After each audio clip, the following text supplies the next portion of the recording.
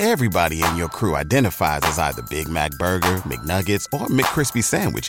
But you're the Filet-O-Fish Sandwich all day. That crispy fish, that savory tartar sauce, that melty cheese, that pillowy bun. Yeah, you get it. Every time. And if you love the Filet-O-Fish, right now you can catch two of the classics you love for just $6. Limited time only. Price and participation may vary. Cannot be combined with any other offer. Single item at regular price. Ba-da-ba-ba-ba. Hey everyone, welcome to episode 150 of the All Dolphins podcast. And Omar, we got nostalgic a little bit seeing the first episode we ever did. I was like, wow, I can't even believe that. I don't know how it came up on my YouTube timeline, but it was just like the first episode just sitting there looking at me. And I was like, wow, yes, this is nostalgic. Yeah, 150 days of seeing you generally straight. Can you imagine that? Yeah, seeing somebody for 150 straight days. Yeah, that's harsh. That's rough. No, I'm just kidding. Imagine if we didn't like each other, man. Yeah. So anyway, it is episode 150. Before we get to the news of the day on this Tuesday, December 5th, 2023, we will, as usual, recognize a player who wore the number corresponding to the episode number. In this case, number 50. The first go around, we recognize Olivier Vernon. This one, I'm going to go back further in time to a guy I'm going to possibly imagine you've never heard of, a former first-round pick in 1976 who started for 7 seasons for the Dolphins until he tragically died of a heart issue while jogging in the desert in July of 1983. Then that would be Larry Gordon, who was a very solid full-time starter, had a 3-pick game late in the 1978 season against the Oakland Raiders. Hold on, wait a minute. So he died while he was still an NFL player? Yeah. And this was, and this was a run, a sad chapter in Dolphin history. They had a run where it was almost every summer one of their players would die while still active, including David Overstreet, another former first-round pick who had played in the Canadian Football League and crashed his car into gas tanks in Texas.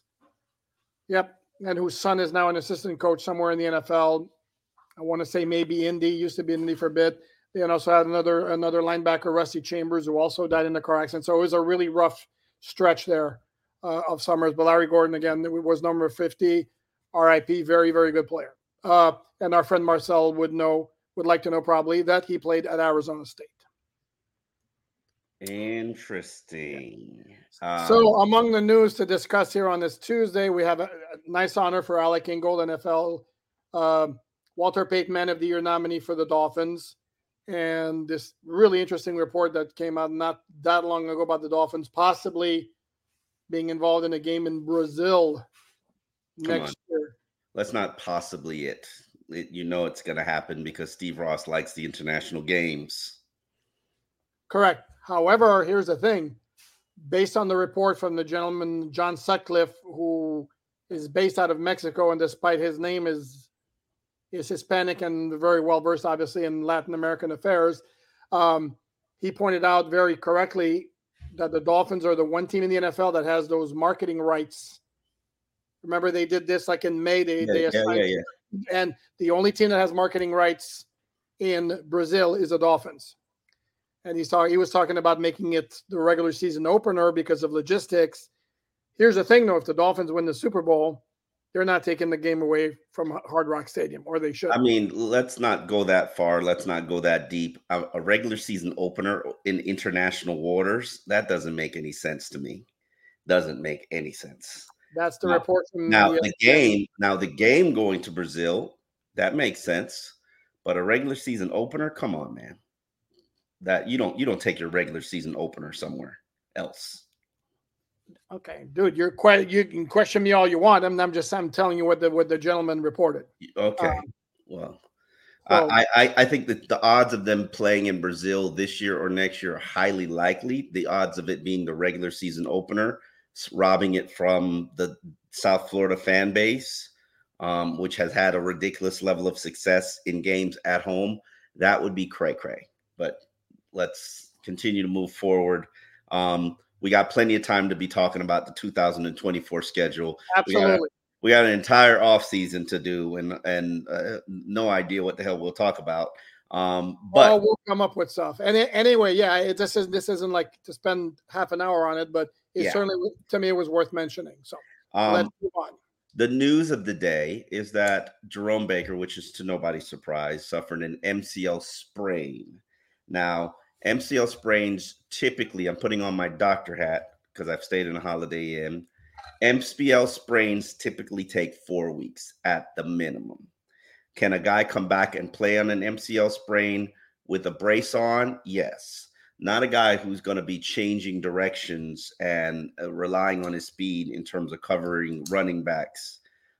So in my mind, obviously Jerome Baker is not going on injured reserve right this minute, but in my mind, you got to get yourself prepared for Duke Riley to be the starter for the next 4 weeks, which basically covers you for the Tennessee Titans, the New York Jets, the Dallas Cowboys, and then probably on the road against the Baltimore Ravens. Plenty of players and coaches talking up Duke Riley today. Duke has been a reliable, consistent NFL player. I've been very impressed with him when he stepped up and had the opportunity to actually step up. There were times when David Long missed all of OTAs. There were times when he would I think Mike McDaniel even acknowledged that Duke was pushing Jerome Baker for the starting spot at one point. Duke's got some talent. Yeah, I think he said it today. He said that today? I didn't recall. Yeah, he said something along those lines today. Like, he was rubbing it in our face. So I like our depth. I've always liked our depth. There are times. And Duke spent all of the training camp with the start, all of OTAs with the starters before David Long got freed and released from basically rehab work. Then we also have to have Andrew Van Ginkel in the mix because Andrew Van Ginkel still plays the inside linebacker. But what's most important is that the green dot is not going to David Long. The green dot is actually going to Duke Riley, which means Duke Riley is the every down inside linebacker and David Long is not. Why is that? Because Duke Riley is better in pass coverage. And in fact, back in the Brian Flores era, that's what he was. He was the dime inside linebacker in working in pass coverage. So it'll be interesting to see how this plays out and whether or not it waters down Miami's number 7 defense. I'm not expecting a major impact from that particular situation. I think in terms of no drop off from Jerome Baker to Duke Riley, in your opinion? I don't think it's significant. No, and okay, it's a massive drop off. I hope Duke Riley's good. I mean, Jerome Baker's contributor. I never understood what fans always get this, that guy sucks mentality. Jerome Baker contributed 100 tackles every season. Every season of his career. He's been a starter every season of his career. Relatively durable player. This is the first time he's ever gotten really hurt. Is he sexy? No, but he's giving you some sexy plays this year. He's a very good blitzer. They rarely ever ask him to blitz. Now, show me what Duke does. Because I know what you just finished talking up Duke Riley, and now you're going to. I like Duke, but is he Jerome Baker? But my issue is he's not Jerome Baker, and you're like, oh, it's not going to be any drop off. I don't think it's a significant drop off. It's funny because wow, dude, you just you spend 5 minutes talking about singing the virtues of Duke Riley, and then the next second, the second I say it's not a significant drop off, you're like, really? Like, no, I don't expect it to be a significant drop off. I'm a professional sparrer. What do you want from me? Here. Listen. I want consistency from you, Omar. No.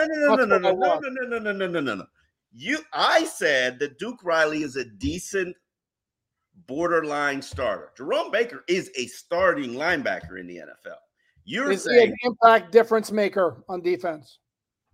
He's a solid starter. Okay. Who, if you rank impact players on this defense, is what, number 7, number 8? Fair. Okay. I don't think whatever you lose in terms of quality from Jerome Baker to Duke Riley, and obviously Baker's a better player. There's a reason he's a starter and not Duke Riley. but I don't think the gap is significant enough considering the impact that Baker makes for it to affect the quality of the entire defense. I think I would have been, let's say, to me, in those terms, the loss of Jalen Phillips potentially was more impactful. Jalen Phillips to Andrew Van Ginkel is more impactful? What's the bigger gap? Time out. You just said, let me put this so you can understand it and we can dissect this. Go ahead. You just said Jalen Phillips, who was arguably trending up and was a very good player, probably a top 4 player on the defense because he was getting hot. He had gotten hot. Forget he was getting hot. He had gotten hot.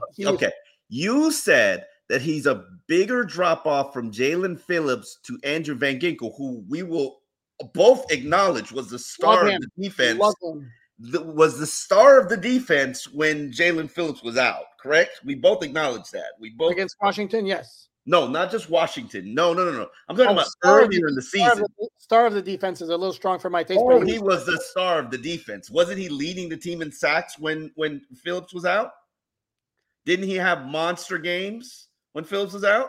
He didn't just all of a sudden just pop up magically. He was playing great out on there. Again, star of the defense is a little strong for me. Who was the star of the defense back then? Who was the star of the defense back then? Your 2 guys up front, if you want to go. Who? Zach Sealer, Christian Wilkins at that time. He had more sacks than them. I'm sorry, I didn't realize the work of an interior defensive lineman is strictly about getting sacks. I mean, okay, touche to you on that one. Okay. All right, well played. But no. I'm not gonna let you let that slide. Giants, Carolina. Hold on, here we go. I'm not gonna let that slide. What is it you're not gonna let slide? The fact that you said that the drop off is bigger from Jalen Phillips to Andrew Van Ginkel than it is from Jerome Baker to Duke Riley. Partly because it's a more impactful position. If we're gonna compare players, I like Duke Riley. I think he's a really solid player. I think you and I both like AVG a little bit better. Yes. Fair. I think Jalen Phillips is a clearly more impactful player than Jerome Baker. Yes. Okay. And I think edge defender in this defense and most defenses actually is a lot more impactful position than an inside linebacker. Than the green dot player who plays every green dot's about communicating the yeah. So when you don't think communication breakdowns is a big thing, you don't think having everybody on the same page, having everybody do it, you don't think that's a big role? There's only one green dot player. You mean relaying the calls from the side from the and making sure everybody's making the right calls when the adjustments are there. That's his job, not this quarterback of the defense that everybody keeps talking about. I'm not going to say the name. No, let's go there. Come on. No, not going there. Going there. You want to smoke my way, but you don't want the smoke coming back. That's the secondary. Quarterback of the secondary, yes. If that player wore the green dot, then he'd be the green dot player. There's one guy talking to Vic Fangio or listening to Vic Fangio. But I said what I said. I like Duke Riley. I don't think the drop-off is going to be significant. I don't think the defense is going to lose that much. Okay. And as far as the other thing is concerned with AVG and Phillips, let's not be prisoners of the moment where AVG had a huge game, and I have nothing but confidence in more than one huge game. Don't be disrespectful. I'm talking about for this particular time now that I'm not just talking about Washington. I'm talking about the earlier games. I know that. I'm talking about for this particular time. And dude, the best case scenario is there's no drop off in either case. That's the best case scenario, and I think the Dolphins have put themselves in a position where, and there's somebody in here, and it's not me, who kept panicking about the depth of this team throughout the summer. And again, are you going to call me out like that? Are you really going to call me out like that? Where's a lie? I was concerned about depth. Okay, thank you. Depth on the offensive line. You were concerned about the depth pretty much everywhere. Yeah, depth on the offensive line, depth at cornerback, which you saw reared its ugly head early in the season, depth on the defensive line, depth at inside linebacker.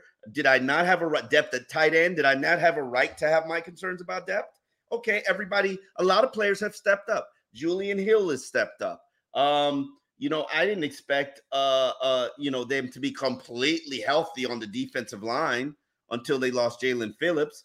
Okay, now you've gone a good stretch. You finally suffered an injury at inside linebacker, and now your depth is being tested. But at least I was right at cornerback. Come on, at least give me that. Except the problem is you're talking about because you lost Jalen Ramsey, who was like one of the best top 3 or 5. No. Because you were starting Eli Apple and had to have Cater Kohu play on the boundary and Justin Bethel being a dime and all this. Yeah, it's all right, but we're talking about one injury impacting everything. And again, how many teams in the NFL could lose a guy like Jalen Ramsey and not feel it? Yeah, I mean. Offensive line depth. Another one for me. Touche. I'll let it slide. I mean, you gonna call me? Yes, I was concerned about that. Did I not have a right? Did I not have a right to be concerned about the depth? I think it was overblown. I could be wrong because I'm sure somebody out there is going to say, "Well, I said the same thing." I'm pretty sure I had said I wasn't quite as concerned as you were. That I think overall their depth wasn't bad. I mean, clearly, Mike McDaniel brings it up at every possible opportunity, so he's rubbing it in that they were right and I was wrong. Okay, Keon Smith. And I don't. This is where I don't put much stock in it because we all know they're going to say the entire time that our depth is great, and if it turns out that if the offensive line had completely gone into shambles after the injuries, it's not like what they would have said, "Oh, well, we were wrong." I mean, obviously they're going to publicly back all their players, which is what they should do. They're going to publicly shame us at the fact that, where our season hasn't fallen apart, even though our offensive line is falling apart. That Mike McDaniel might bring that up every single day.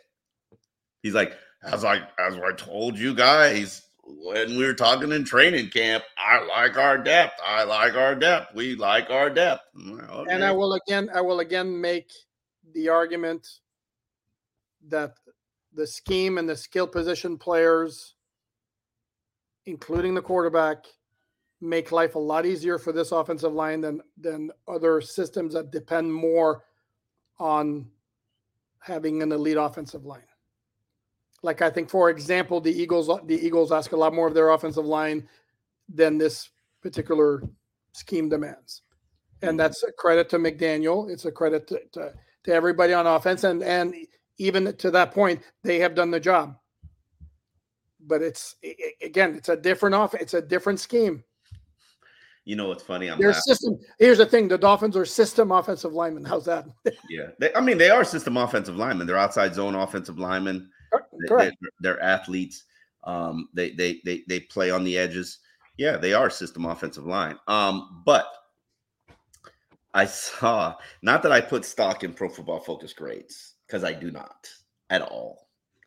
But I saw that they have rated Austin Jackson as the top offensive tackle in the NFL from last week's game, which I thought was like, okay. I personally did not see that, but hey, props to him.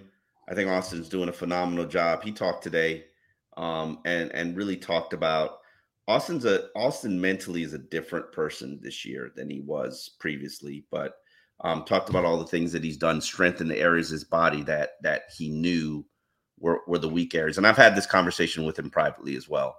And he's playing well. He's playing about as good as you would have possibly have hoped that a first-round pick would have played. And then he also talked about Liam Eichenberg and how Liam Eichenberg has kind of worked his way out of that mental rut and building his confidence. Now he's a confident player. And it's good to see. And really parlaying this into a further deeper conversation, which is something that I will be addressing on alldolphins.com, which you can find your work for free, because that's what we do. We do it for free. That's how we roll. How many stories a day, Poupart? I have 7 so far. All right. I don't think you're getting 7 stories from your newspaper that you're actually paying for. But Robert Hunt looks like he's going to be shut down again. The Dolphins were ultra cautious with him, holding him out for an entire month. Mike McDaniels classified the play that he got injured on a fluke play that was something that couldn't have been prevented. It wasn't that we brought him back too soon and it just strained the hamstring. If we know how Mike McDaniel rolls, we know that more than likely Robert Hunt will be shut down again for the foreseeable future. I don't know how long, maybe till that final 3-game stretch. Which are called what, Omar? Come on, you can do it. Elimination games. There you go. That's for you. Yeah, thank you. He talked about them today again too. Did he use that term? Huh? Did he use that term? I didn't catch that. We know what point he's talking about when he's talking about those games. We know what it's so funny to see this team, and they know exactly where they are. They know exactly how good they are. They even having a conversation with Christian Wilkins, where Christian Wilkins basically was like, "Yeah, we're beating teams by 30 points. This is not him saying it. This is me. We're beating teams by 30 points, but we haven't even played our best ball yet. We haven't even and I would agree with them. Not even the 50 burger they played their best ball. They have not played their best brand of football yet, and they're just blowing teams out, which shows you that there's a lot of potential here, and there's a lot of there's a lot of upside to what they can do. Now, the key is to be peaking at the right time. However, as you will know, and I got O-line IBS, peaking at the right time requires good offensive linemen. And right now, no Robert Hunt. Teron Armstead is on a we're gonna trust him program. That's going to be the rest of the way, gang. Just get ready for it. You know it's going to be. You know what it needs to be? He needs to be shut down for the next 2 weeks. And I am a Teron Armstead fan. I think Teron Armstead is a phenomenal player. The person that I've seen on the field the last 2 weeks, that ain't Teron Armstead. Okay. And I think Mike McDaniel said that there are things that he's doing where he's not he knows he has to dial it back on this particular play because of what he's battling or what he's going through. I'm sorry. I don't like that version of Teron Armstead. I like the guy that's firing off the ball, turning the corner, getting to the second level.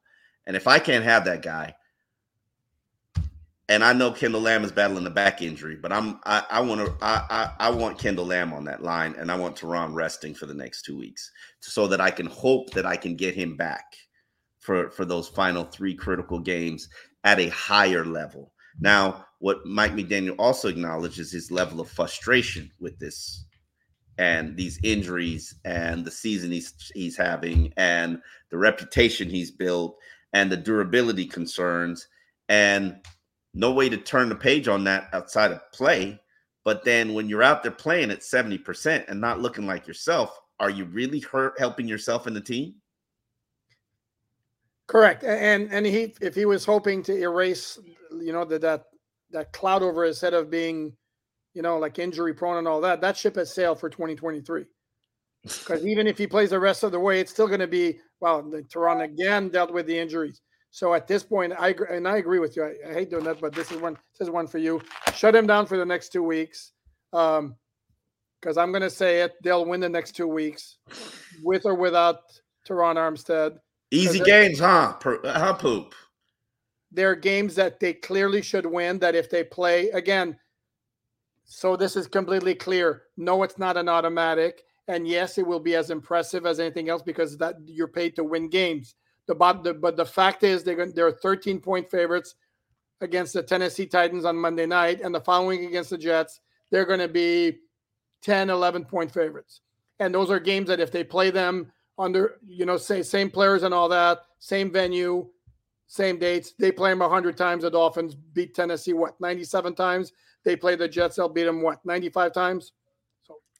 I'm sure you said that about Cincinnati Bengals and the Jacksonville. No, Jaguars. I wouldn't have said that many times because Cincinnati's a better team, much better team than either of those. And also the Dolphins are better than the Jacksonville Jaguars. That's new from you. Dolphins are better than the Jacksonville Jaguars. The 2 days ago, you said you were worried about the Jacksonville Jaguars. Yeah, I was worried about the Jacksonville Jaguars. Number one, because it turns out I was wrong. I think I overestimated their defense, number one, and then number two, because their schedule was very favorable. But in addition, beside the fact that they had some bad injuries to them last night, now they've lost Christian Kirk for the year or for at least a few weeks. And Trevor Lawrence looks like they escaped horrible news, but he's got a high ankle sprain. He's going to be just make him move. Correct. Just move him off his spot.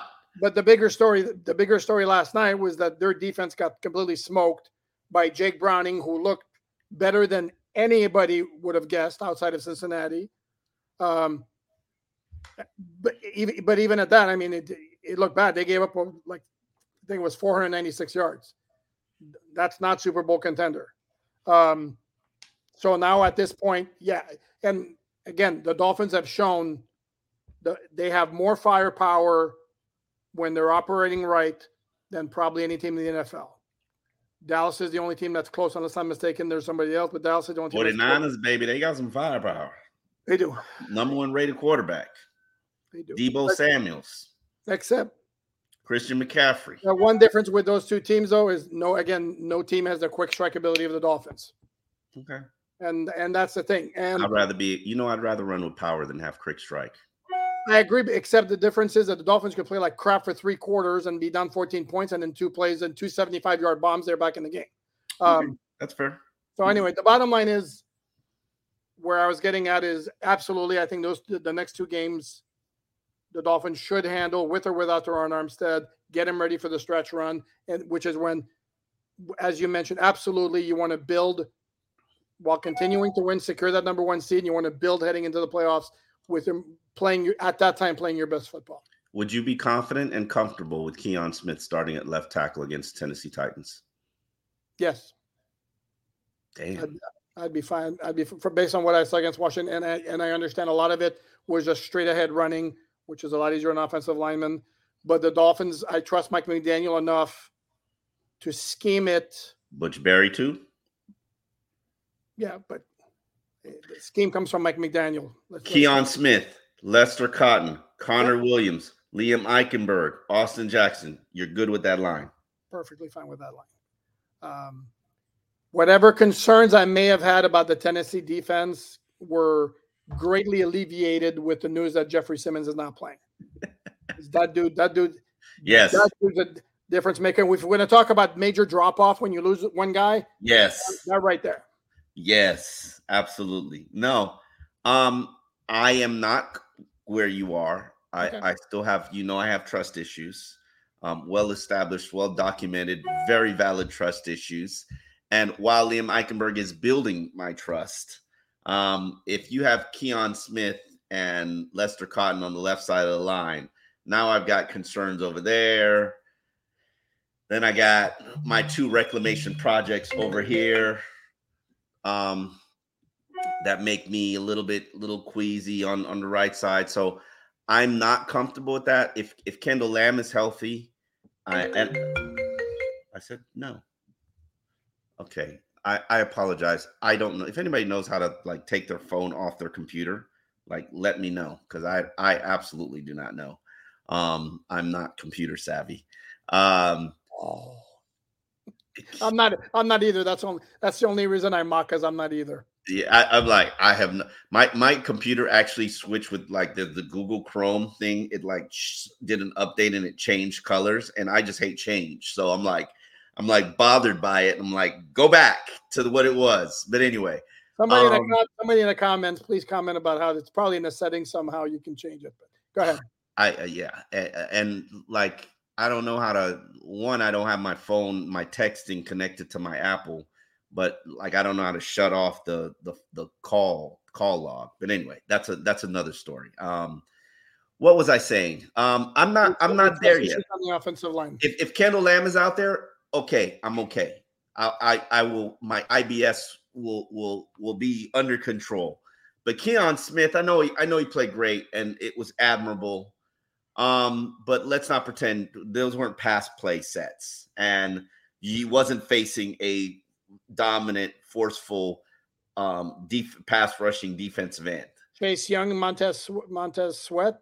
Those aren't good. Oh, wait a second, they traded him. Sorry. Yeah. So, and listen, props to Keon. He has proven me wrong because I didn't think he deserved the spot on the 53 initially. And Mike McDaniel and the staff have proved me wrong because, good God, have offensive linemen gone down like crazy in this league. And props to him for what he's done and what he's been able to accomplish. But am I ready to say he's ready to start an NFL game? No, sir. Yeah. Yeah. No, I'm not concerned again because, and again, this is partly the scheme makes life easy on the offensive lineman. This is where we're talking about. It's not the scheme, it's the quarterback. As I was saying, the scheme. You're just going to ignore what I said, right? I know. I heard you loud and clear. The scheme executed. And you're just going to ignore. Well, Tua is not the one calling like what. Oh, but he's the one getting the ball out of his hand quickly. To guys who are wide open, yes, he does that very, very well and very accurately. Again, everything working in unison. All right. I'll let it ride. I'll let everything working in unison, and Tua's doing the job. It's not the play call. Yes, there are checkdowns associated with every play, and Tua gets the ball out of his hand quickly because Tua gets the ball out of his hand quickly. He got the ball out of his hand quickly with Brian Flores. Except that now it's working because his guys are getting open very quickly. Tyreek will get 5 yards behind the DB, 30 yards downfield in 2 seconds. So where Tua doesn't have to hang on to it, and Keon Smith doesn't have to hold on to the ball for 1.5 seconds, sir. Okay. The point remains. So that's why I'm not overly worried about that. And speaking of Tyreek and speed, Hard Knocks episode number 3 is tonight. And you knew, I think the second we saw DK Metcalf surpass Tyreek Hill for fastest speed in the NFL this season, you knew Tyreek wasn't going to.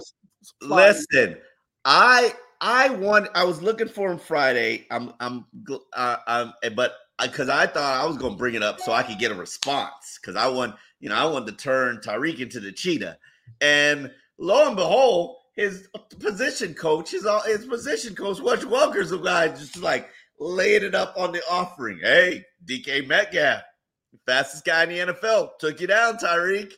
And then it's like, what is that man going to say? What is he going to do, especially on a bum ankle? No, correct.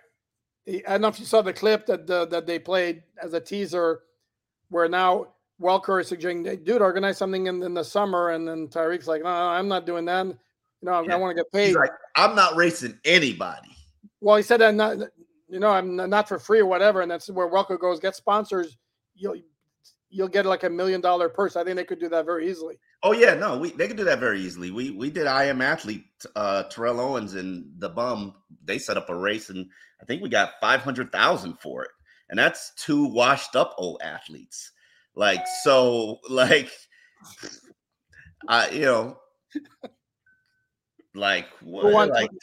won, right? Huh?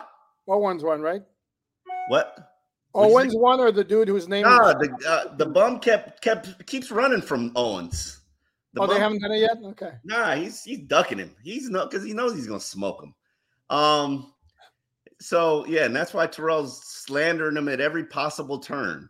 Because we you know how hard we worked to get that $500,000, and then he didn't want. He was scared of T.O. because T.O.'s a freak of nature, and he still is a freak of nature. I think T.O.'s still running like a 4.4, which is ridiculous. No argument there. And getting to that point, this is something that I want to discuss because I am considering writing a column, and it's an about-face viewpoint. And I talked to my colleague, Chris Perkins, who actually wrote this column maybe a month ago, which is Tyreek should be the MVP candidate for the Dolphins and not Tua Tagovailoa. I am starting to shift my opinion from this standpoint. I think Tyreek is the best receiver that we've seen in the NFL since Terrell Owens. I think he is better than Calvin Johnson. I think he's far more dynamic than Randy Moss, as Wes Welker has said. And we're talking a first ballot Hall of Famer right now. He puts together 3 more seasons like he's doing. Like he's close to 10,000 yards already.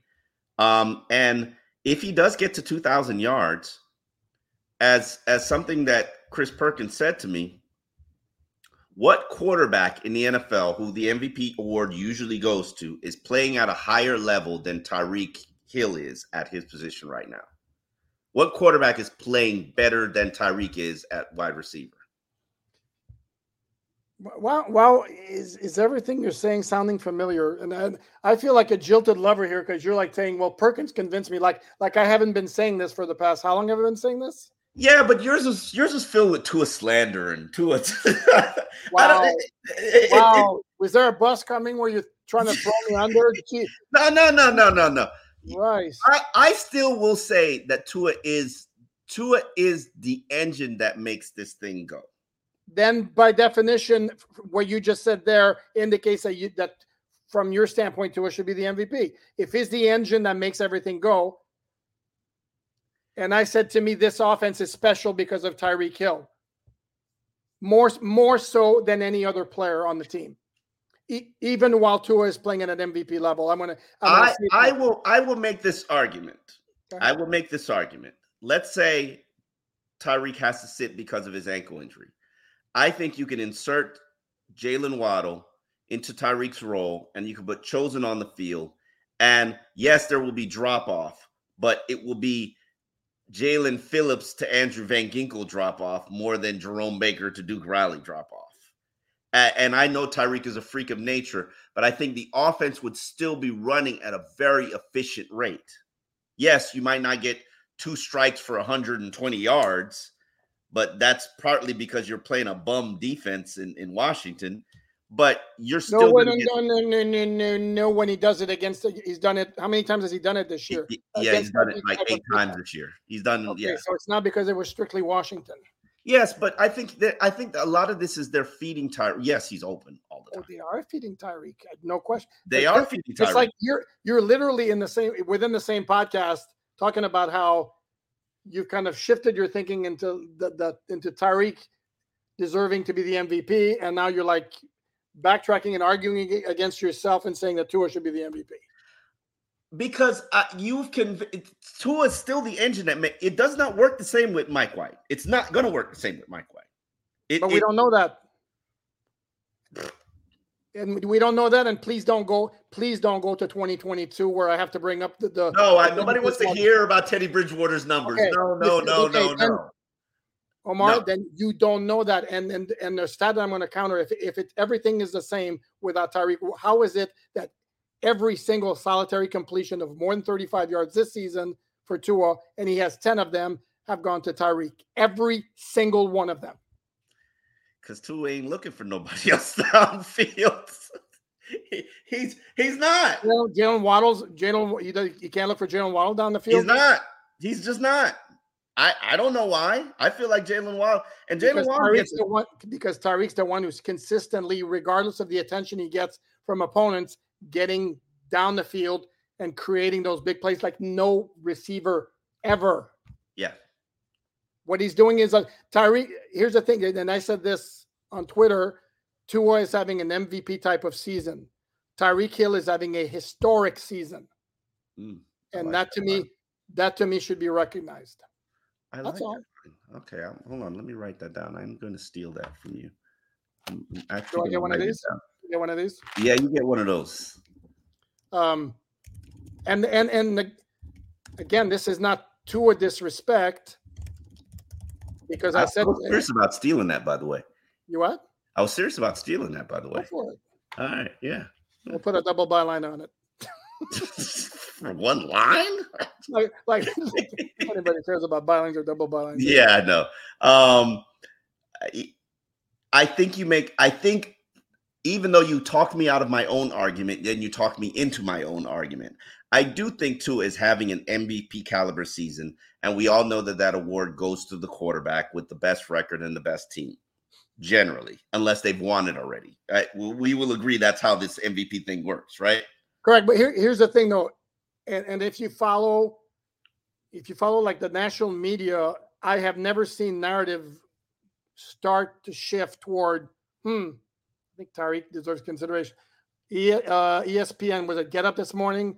Reporter Dan Graziano, Dominic Foxworth, who's a former NFL player, both said Tyreek deserves to be the MVP. Peter King, who's about as well respected an NFL writer as there is. He is the king. That the name is fitting. Okay, he did like his top 5, and I believe he had Tyreek 5th, and Tua not among his top 5.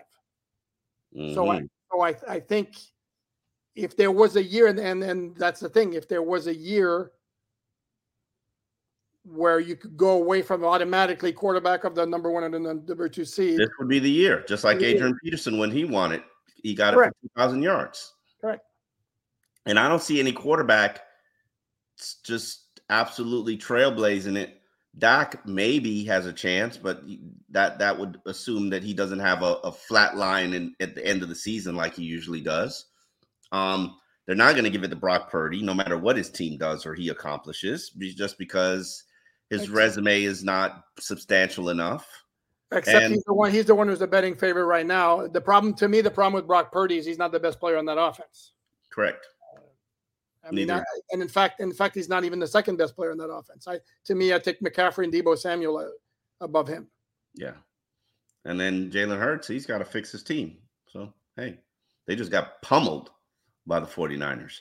See, Miami lost one embarrassing game and didn't beat the 3 Super Bowl contenders on the road. And everybody's like, oh, look at them. They're pretenders.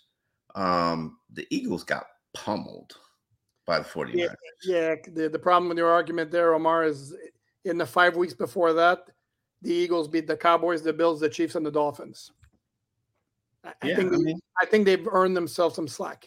Okay, very, very well said. Another mint for you. I'm gonna get. Can I get sick from having too many mints? I have to ask my. Oh, okay. You have one good day. You have one good day, and all of a sudden it's you're taking a victory lap here. I'm not taking a victory lap. I just and regardless, I'm going to get killed in the comment section. Regardless, so it doesn't matter. You know why they're here. They're here to hear your slander on Tua.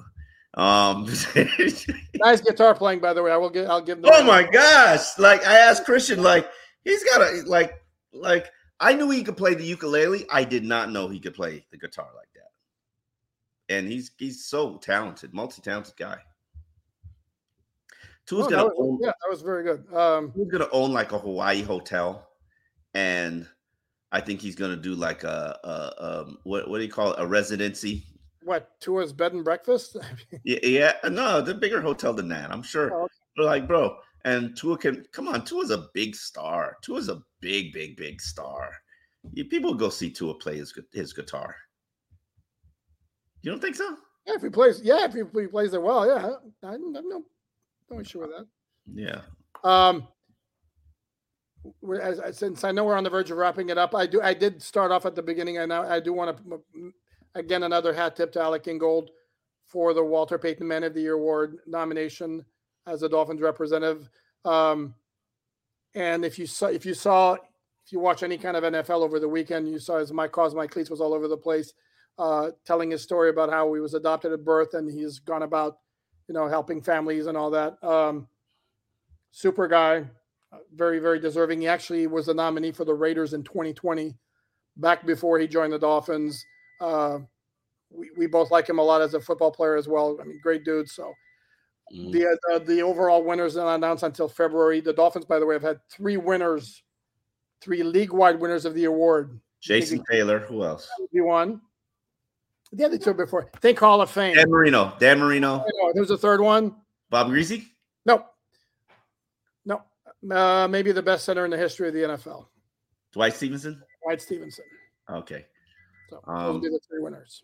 We will be back later today to do a live. Are we doing a live episode? We're not doing it live. I'm not doing it. We're doing it live. Okay. A live recap of the Hard Knocks episode. I'm excited for seeing this episode because I didn't feel like the storylines have been good, and I just so happened to tell Hard Knocks people wow. Yeah. I mean, if I'm going to criticize everybody, which I do. You told them raise your game. I told him, raise your game. I just think there are way more storylines and way better storylines than what they've told. The Jalen Phillips, it was a phenomenal storyline, but there's so many more on this team. And so I'm looking forward to seeing them. They accepted the challenge. I'm looking forward to seeing them. I mean, and it takes a minute for guys to warm up to them and see that they're not a threat and see what the program is like to sort of cooperate. So hopefully that's what we're going to see, more guys cooperate, because I think right now it's only Tua, Cheetah, and McDaniel, who basically are the guys who are forced, who know that we have no choice. We're doing this for the NFL. Tyreek basically said, if you don't find me anymore, I'll do it. And the NFL has looked the other way on some of his celebrations and antics. And Christian Wilkins looked like he's getting a little bit more involved. And hopefully we can see, what storyline would you like to see from this week? Well, we've seen the 2 trailers, which are the roller coaster ride at touchdown celebration, which was absolutely hilarious. And then the Tyreek with the speed thing. I don't think they'd go there, but I think, well, Achan's return to the lineup would be interesting. I'm not sure they're going to go there. They got to, man. Achan is like a fantasy phenom. He's on everybody's fantasy team. They're locked in. They need to know about this young rookie. He finally gets unleashed and has 2 touchdowns. You can't ignore it. I hope not. Tehran's travails would be another one. Interesting. Look at you. It's almost like I've been telling stories for a couple of years, right? Absolutely. I think AVG preparing for his first start replacing Jalen Phillips. There's another one. Look at you. Oh, it's almost like you've done this for 30 years, huh? Almost, right? Yeah. So yeah, tell me the Andrew Van Ginkel story, baby. Let's improve on these storytelling and tell the full picture of this team. And I know, in closing, I know you don't want them to open with a scene of Mike McDaniel giving a speech to the whole team. Oh my God, that is so boring. I mean, maybe because I listen to Mike McDaniel all the time. Yeah, and I listen to the rambling all the time. 2 minutes and 30 seconds, no matter what question you ask him. I know because I have to hold the camera for 2 minutes and 30 seconds. So, let's open it some other way. All right? No worries. You could open it with the planning of the celebration of the. I don't care. Open it some other way. Or another Campanelli speech. I'm still looking. To me, what I'm going to do the rest of the series is to see if there'll ever be a better quote when all over the world they speak ass whooping. That's my focus the rest of the series. So we will be back tonight at 10 o'clock. 10 o'clock. 10 o'clock. The show kind of ends early. So, yeah, I guess 10 o'clock. We'll be live doing a recap of the Hard Knocks episode. And then tomorrow we got Behind Enemy Lines.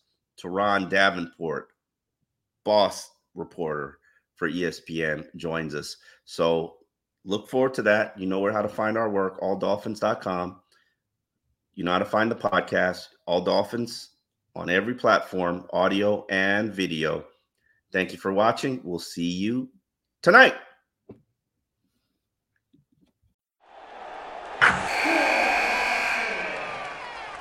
Wilson, you sent the game-winning email at the buzzer, avoiding a 4:55 meeting on everyone's calendar. How did you do it? I got a huge assist from Grammarly, an AI writing partner that helped me make my point. 96% of Grammarly users say that it helps them craft more impactful writing. Would you agree? Grammarly helped adjust my tone to navigate tough work conversations. And it works everywhere I write, so I can quickly communicate effectively. Your teammate used Grammarly to summarize an important document, making a 3-pointer. How did he do it? It only took one click. When everyone uses Grammarly, everything just makes sense. You made an incredible slam dunk to end the game. The meeting was canceled, and your team will go home champions. Go to Grammarly.com/podcast to download it for free. That's Grammarly.com/podcast. Easier said, done. Everybody in your crew identifies as either Big Mac Burger, McNuggets, or McCrispy Sandwich. but you're the Filet-O-Fish Sandwich all day. That crispy fish, that savory tartar sauce, that melty cheese, that pillowy bun. Yeah, you get it. Every time. And if you love the Filet-O-Fish, right now you can catch two of the classics you love for just $6. Limited time only. Price and participation may vary. Cannot be combined with any other offer. Single item at regular price. Ba-da-ba-ba-ba.